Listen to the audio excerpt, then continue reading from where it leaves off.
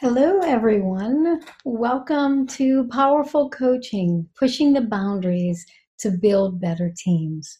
This is originally a Scrum Alliance regional Scrum gathering presentation that was supposed to be done in New York. But since we couldn't all gather in New York, Scrum Alliance has asked that I record this session for you. So we'll skip over some of the interactive parts that would have been there had we all gotten together in one big room, but I'm hoping that you'll still be able to get some good benefit out of this recording. And so I'm Cherie Silas. I am an Enterprise Agile coach with Scrum Alliance, and I'm also a Master Certified Coach with the International Coaching Federation. And what I do is I work with Scrum Masters and Agile coaches and other professional coaches, helping them to improve their competencies and skills as a professional coach. So I help Scrum Masters and Agile coaches to bring professional coaching into their world and use it in the way they're working with clients in order to serve them better. My mission is to leave you better than I found you with each encounter. My hope is that every time I encounter you or someone else in the industry, that you're better off for having known me, for having spent time with me, and never worse off. So I hope that I can fulfill that with you today. So today our objectives are to look at two different coaching anti-patterns that I've seen in the industry as I've worked in different companies with different Scrum Masters and Agile coaches, and look at ways to get beyond those anti-patterns and to embrace the power of actually challenging teams to grow and to get better. So the reason that I originally prepared this talk was actually with a friend of mine, Allison Pollard, and we presented it at a few conferences. We were coaching together, and we began to notice that over a period of years, things seemed to get a bit out of balance. So there was a time when people didn't know anything about professional coaching at all and what that meant. And then professional coaching started to become a bit more known in the Agile space. And it became known as asking questions and empowering teams. And you know what? That is partially what coaching is. But what we started to see was out of balance, where Scrum Masters and Agile coaches were saying things like, I'm supposed to empower the teams to make all the decisions. I can't tell them what to do. So if they're making wrong decisions, if they're not actually growing and getting better, I'm powerless. All I can do is ask questions and hope that they'll see that the decisions they're making and the ways they're working are not effective. But I'm powerless to do anything because I'm the coach. I can't give my own opinions. I can't give my own thoughts. And so what we recognized was that this isn't actually what strong coaching is. So while coaching is asking questions, and we should empower the teams because we want them to be able to learn how to make the decisions on their own and be self-organized and be accountable and be responsible. If the coach can do nothing but stand there idly by and watch while teams royally mess up or they're not performing or not improving, then I question what the value of having the coach is. So for me, the real question that I want to bring to this community today is, well, what does powerful coaching really look like? How can I work with a team as a Scrum Master or a coach and be a really powerful coach, not just a passive coach that has no power at all? So that's the question I hope to answer today. And so I want to put you in a scenario. Think for just a moment. You're working with a team, you're coaching them, and they're doing sprint planning. What you notice is that they're pulling in way more work than they're likely to complete. So maybe for the last 4 sprints, they've finished about 20 points, and now they're pulling in about 50 points. and you're starting to wonder, well, what's going on? They've only historically been able to finish 20 points. Maybe you're even in a scenario where every sprint they finish about 20 points, and every sprint they pull in about 50 points, and there's a bunch of carryover work. So you notice that this is happening. My question is, how do you respond? What's your go-to today? Do you say something? Do you tell them, y'all can't pull that much work in? How are you going to get that work done? Do you say, hey, how much work can you really do? Do you just watch and hope that they'll feel the pain of not delivering enough times, that they'll realize that maybe they need to change something? So I want to look at an anti-pattern that happens. And the first one is colluding. And what colluding is, by definition, is to come to a secret understanding that actually has a harmful purpose. It means to conspire with people, to go into a back room and come together and figure out what we're going to do that's not good. And the reason I bring up this colluding is because when we do things like let the team make really bad decisions and we don't question it or say something or point it out or reflect it back to the team, our silence is a way of colluding. So it means that we're partnering with them. We're coming to a secret understanding. Maybe we didn't say anything out loud, but we're coming to an understanding that says, I think it's okay for you to do this, and I'm going to partner up with you and watch you make this bad decision. I'm going to drive right up to the cliff edge with you and just go right over with you. So colluding is not a powerful way of coaching. Colluding is actually harmful to the team.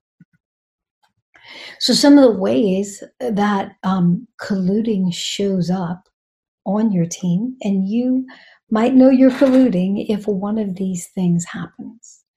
If you recognize that there's dysfunctional behaviors happening in your team, maybe they're talking about each other behind one another's back. Maybe they're coming to you to tell the other person that they have a problem with them or to fix a problem with the other person. So there's these dysfunctional behaviors coming up in the team. You see it, you notice it, and you don't say anything about it. That's colluding. That's saying this dysfunctional behavior is okay. You enable weak commitments and actions. One example of this that I often share is I worked with an organization that I was sitting in on a retrospective with a scrum master and a team. And this team hadn't actually delivered any work for the past several sprints. They took a bunch of work in, they started a bunch of stuff, but they didn't finish anything.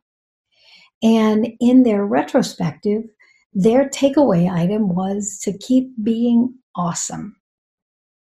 And the scrum master didn't question it. He was like, great, we're going to keep being awesome. And so that's what they wrote down as their takeaway. And that's what they went to go on their mission. I almost had a heart attack. I was like, what just happened here? The team has not delivered in multiple sprints. They haven't been awesome. They haven't been delivering like an awesome team. They haven't been delivering like a high performance team.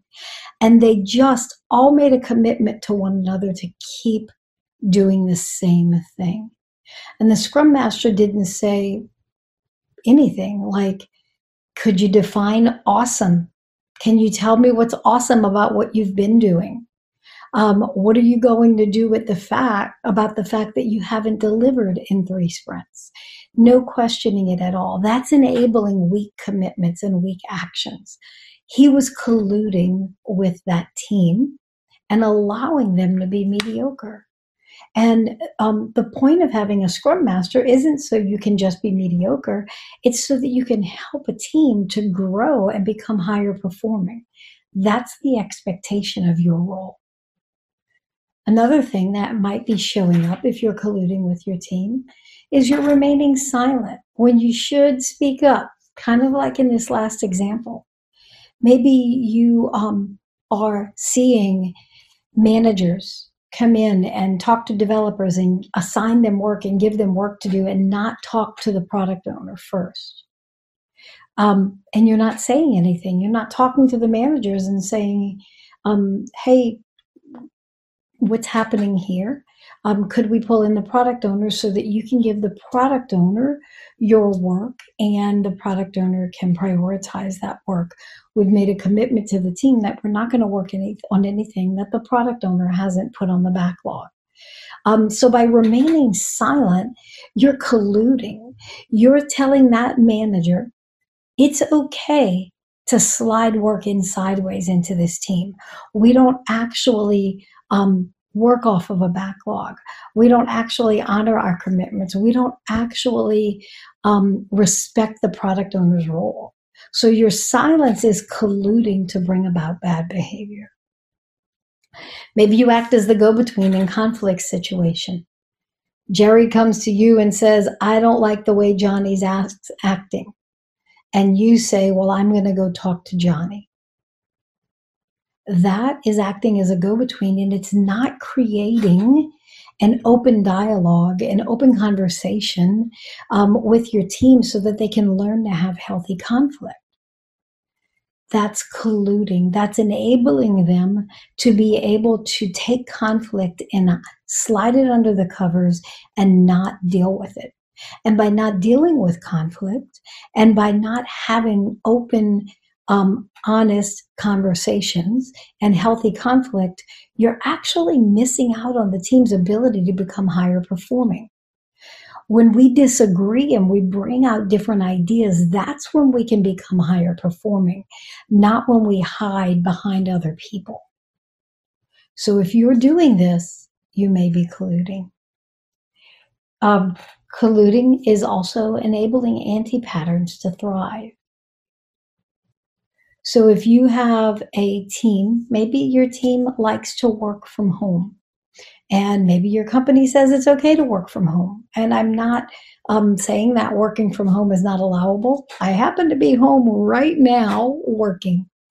But this team is also a co-located team. And maybe what's happening is they all pick just random days to be home. And what they're finding out is that on days when they have sprint reviews and when they have backlog refinement or they have planning or they have retrospectives, they're not as good as they could be. They're not as interactive as they could be. And they're not getting the value out of them because people are not in the office working together where they can collaborate better. By not saying anything, you're enabling that anti-pattern of not having face-to-face communication, not being face-to-face when it's possible to thrive. And that's colluding with the team to say, this behavior, this anti-pattern that you're allowing to rise up in the team and it's harming you, I'm okay with that. And I'm going to let that be. Another thing, the last thing that I'll mention today that might indicate that you're colluding is ignoring the elephant in the room. You know what the elephant in the room is. Everyone smells him. He's filling up all the space. He's taking up all the breathing room. He smells awful. Everyone's tiptoeing around him, and we're all pretending like he's not there. And the Scrum Master is doing the same thing, maybe because they're afraid, maybe because they don't know that they should say anything. But by not saying anything and allowing this big elephant to be in the middle of the team room, you're colluding with the team to continue with the behavior of not addressing issues head on. So I want to show you a better way. I'm going to give you some ideas about a better way to be with teams than colluding. So another level, if you want to take this up higher, is just direct communication. Be willing to give direct feedback. When you see something, say something. When something is not going well, when someone is doing things that are harming the team or harming productivity, harming the product, say something. Your role as the coach is to reflect back to the team what's happening so that they can look in the mirror and see what's going on together. And this is what they use. This is the information that they use to make adjustments and shifts so that they can get better. I'm not saying you have to solve their problem. I'm not saying you have to take over and tell them what to do. But what you should be doing is giving feedback to how their interactions within the team and with the team impact the team's ability to be successful.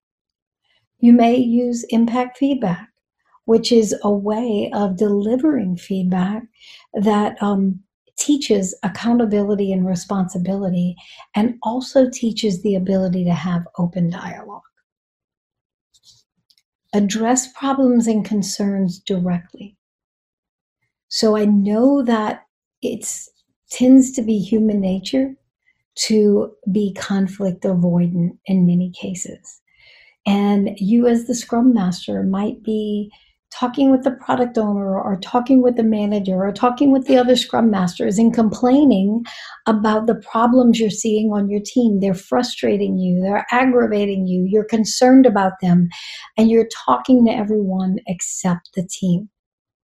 A better way is to address those problems head on. Team, this is the problem I'm seeing. This is what I'm noticing. This is the behavior that I am seeing is present.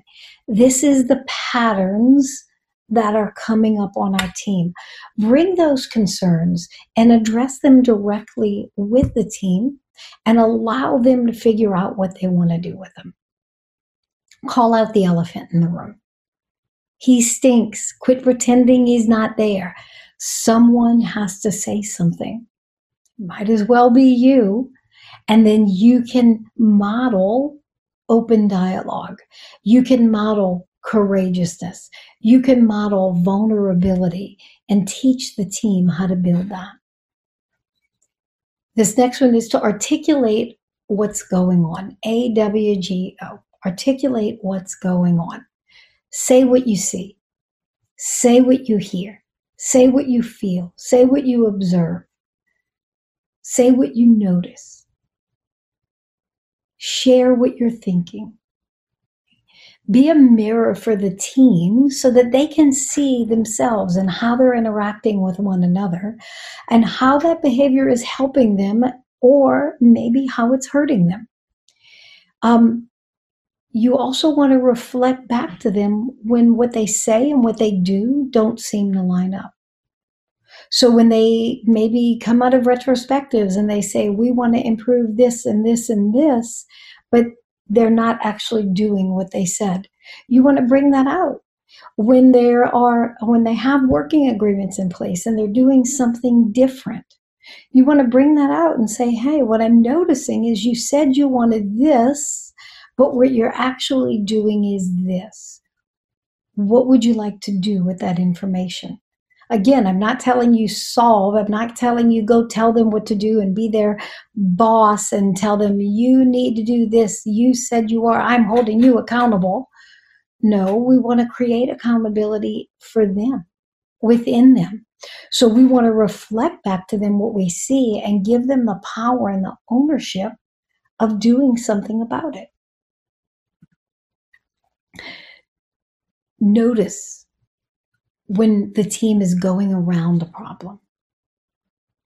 If they are using the shuhari and saying, we're a hot team, we're creating different processes, but the reality is they're creating processes to go around problems because they're not willing to address them head on, call that out.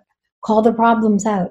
This is what I see. You know, y'all are, you're not getting value from your backlog refinement sessions. So you're canceling them, saying you don't need them because they're not valuable. Why don't we look at why they're not valuable and try to solve that instead? Right? So notice when they're going around a problem.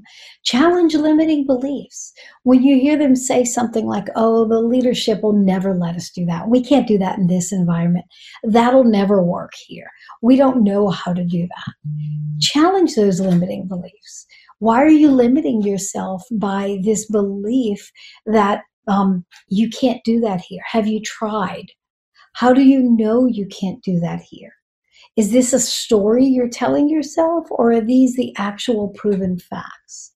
What's an experiment we could try that would tell us if we could really do that here? Okay, so we want to challenge those limiting beliefs. Play the devil's advocate. When everybody on the team is exercising groupthink and nobody wants to give an opposing idea, and everybody's like, yes, we'll just follow the tech lead. They had a great idea. We'll follow them. We do what they said. We're all in alignment. Kumbaya. None of us are arguing. We've got the best solution. First idea to come to the table. I say play devil's advocate. Find out what an opposing idea is. Start to look at the path forward and say, well, what will you do if? How could this fail? What are we doing that could be sabotaging ourselves? So play devil's advocate, take the other position, and teach them that it's okay to have an opposing position because it brings out better ideas. It challenges the status quo. It brings things to the next level. And it can be done in a way that's healthy and helps people to come up with better ideas and better thinking so that we all win. Challenge the way we've always done it. If processes seem weird, find out why we're doing that. Maybe we went around a problem and put in some kind of a workaround that we could actually fix the real problem. Maybe we put in a process to fix something 10 years ago and that situation doesn't even exist anymore. Challenge the way we've always done it. When we're doing things that don't make sense, challenge it. Why does this take so long? Why are there so many steps? Why do we have to get 6 people to sign off on this? Start to ask why. Dig in deeper. Challenge when people are just skating. Challenge them to be better. And confront victim behaviors. It's the other team's fault. The managers are doing this to us. The product owner never does the right stories. They don't write stories well enough. They don't give us details. All of those are excuses. All of those are victim behaviors. Help them to step up and to not fall victim to everyone else and woe is me. I'm the only one who has no power. Help them to learn how to exercise their power. Well, if this wasn't an impediment, what would you do? If you had no one standing in your way, how would you do this? If you were on the other side of this situation, what would be possible? If you're 3 months from now in a fully successful state, what were the things you did that got you there? Those are the types of questions that help them get out of that victim mentality and into a victorious place. So the second anti-pattern I want to look at is the Scrum Police. And you may know the Scrum Police. They are the enforcer of the check boxes. I've got my Scrum book. I read it. I've got my checklist of things that the book said we have to do. And by golly, we're going to do it. We're in our daily Scrum, and I don't hear you answering the 3 questions. I want to know the answer to the 3 questions. Jimmy, your turn. Julie, your turn. Danny, your turn. I'm the Scrum Police. I'm going to make sure that you're moving your items in Jira, that you are burning down your hours. I'm going to make sure I'm the enforcer. That's an anti-pattern. So the anti-pattern is that as a Scrum Master or an Agile coach, we don't want to be the Scrum police. That doesn't create a self-organized, empowered team that is responsible and accountable for its own behavior and can be high performing. What it creates is a power scenario where the Scrum Master or the coach is above the team and it's pushing down on the team and it's holding the team down and it's becoming a bottleneck for everything because no one can do anything without permission from the Scrum police. It's an anti-pattern you want to break out of if you find yourself there. So some of the things that might tell you, hey, maybe I'm being the Scrum police, or if these are some of the behaviors you're exhibiting. Maybe you're using Agile as a whipping stick. That's not Agile. That's not the way we do things. That's not Scrum. That's not what the Scrum Guide says. Enforcing rules around the tools even. Well, the tool has a place to assign someone to it. So why is nobody assigned to this task? So we don't want to use this Agile as the punishment. We want to, Agile is a way to get business results. It's not even the goal. The goal is to get business results. And too many of us have seen Agile as the goal. And we're running around talking about being Agile compliant. Well, what is that giving us? It's not giving us anything. Agile doesn't make us money. Meeting business objectives makes us money. And if Agile has some suggested things that you might implement that will work in your environment to get you there, great, do those. But don't just implement Agile as a plug-in. It's not something you take out of a box and apply it to an organization. You look at your problems and you decide, well, what do we want to solve and how could we solve it? How are other people solving this? Oh, look, they've got some ideas. Could we try something like that? How could we modify that to make it work in our world? It's not about enforcing the rule book. It's not about focusing on outputs instead of outcomes. How many stories did you get done this week? What's your velocity? Why did your velocity go down? What's your velocity per hour per person? What's your capacity? How many hours are you working this week? You didn't take in all 40 hours worth of work. All of that is focusing on outputs. It's not focusing on outcomes. We want to focus on the impact we're making and the business results that we're getting, not on keeping people busy. That's a great way to waste time and money.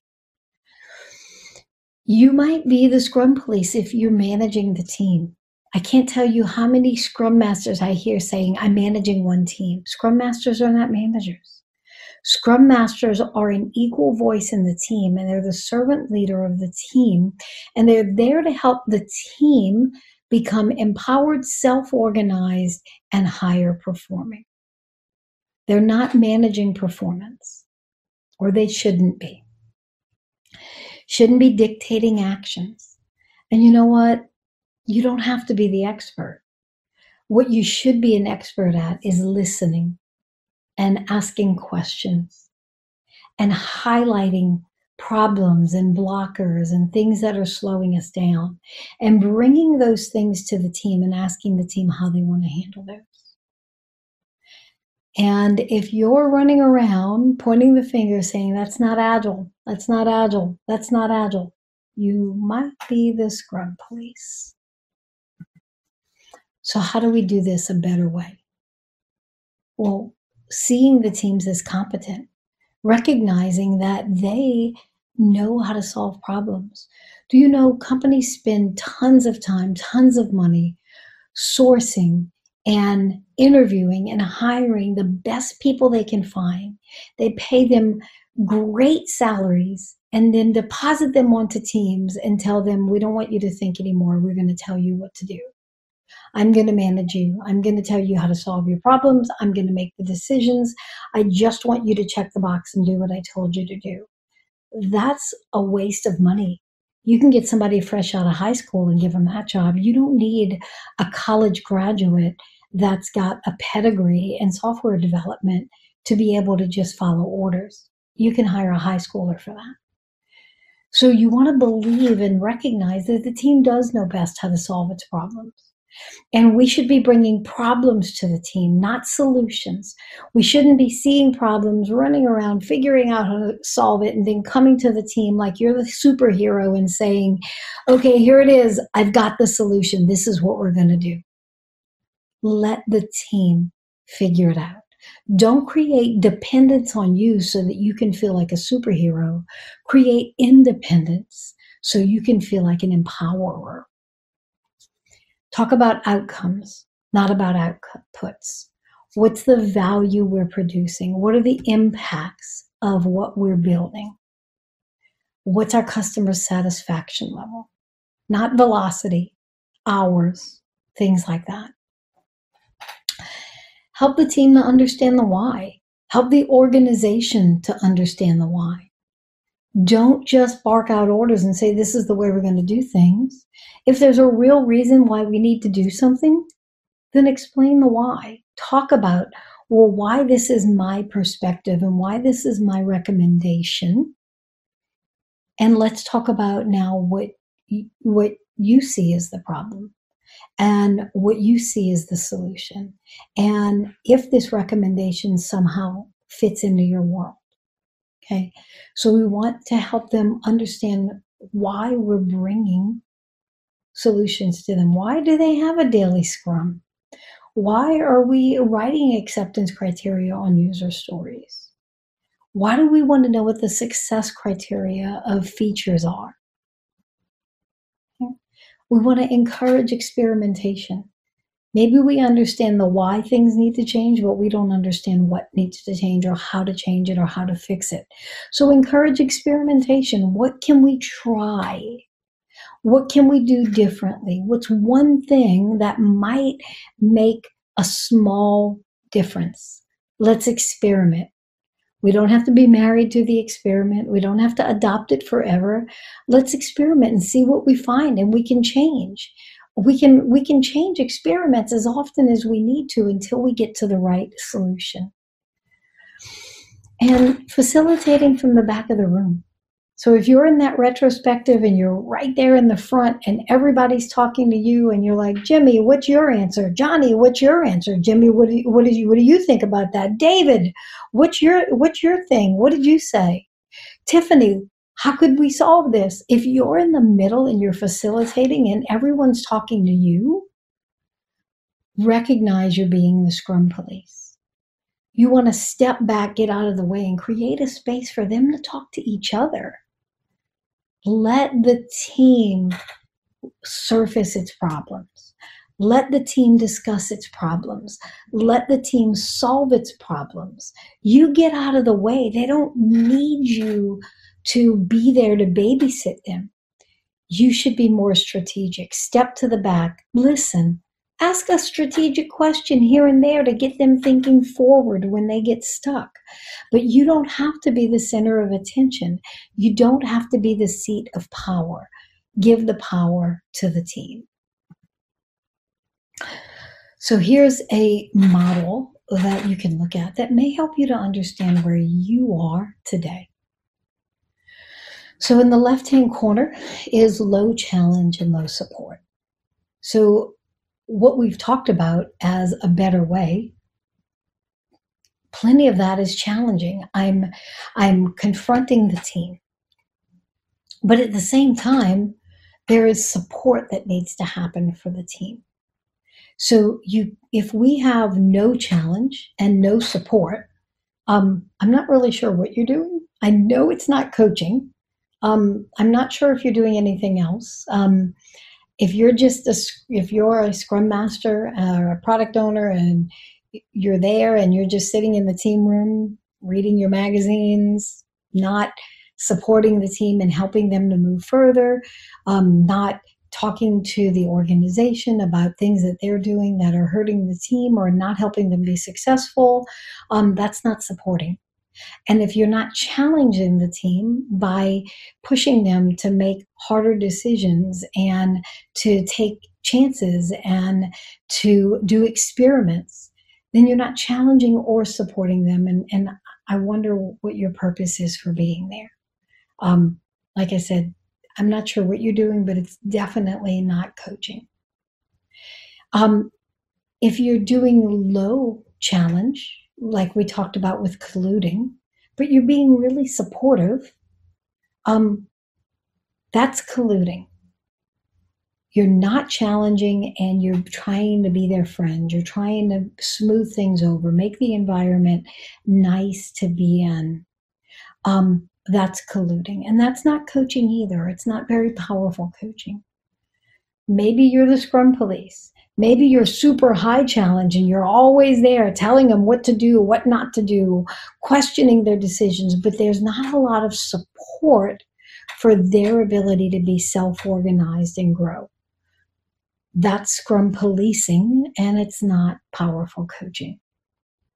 What is powerful coaching is to set up a scenario where you are challenging the team regularly.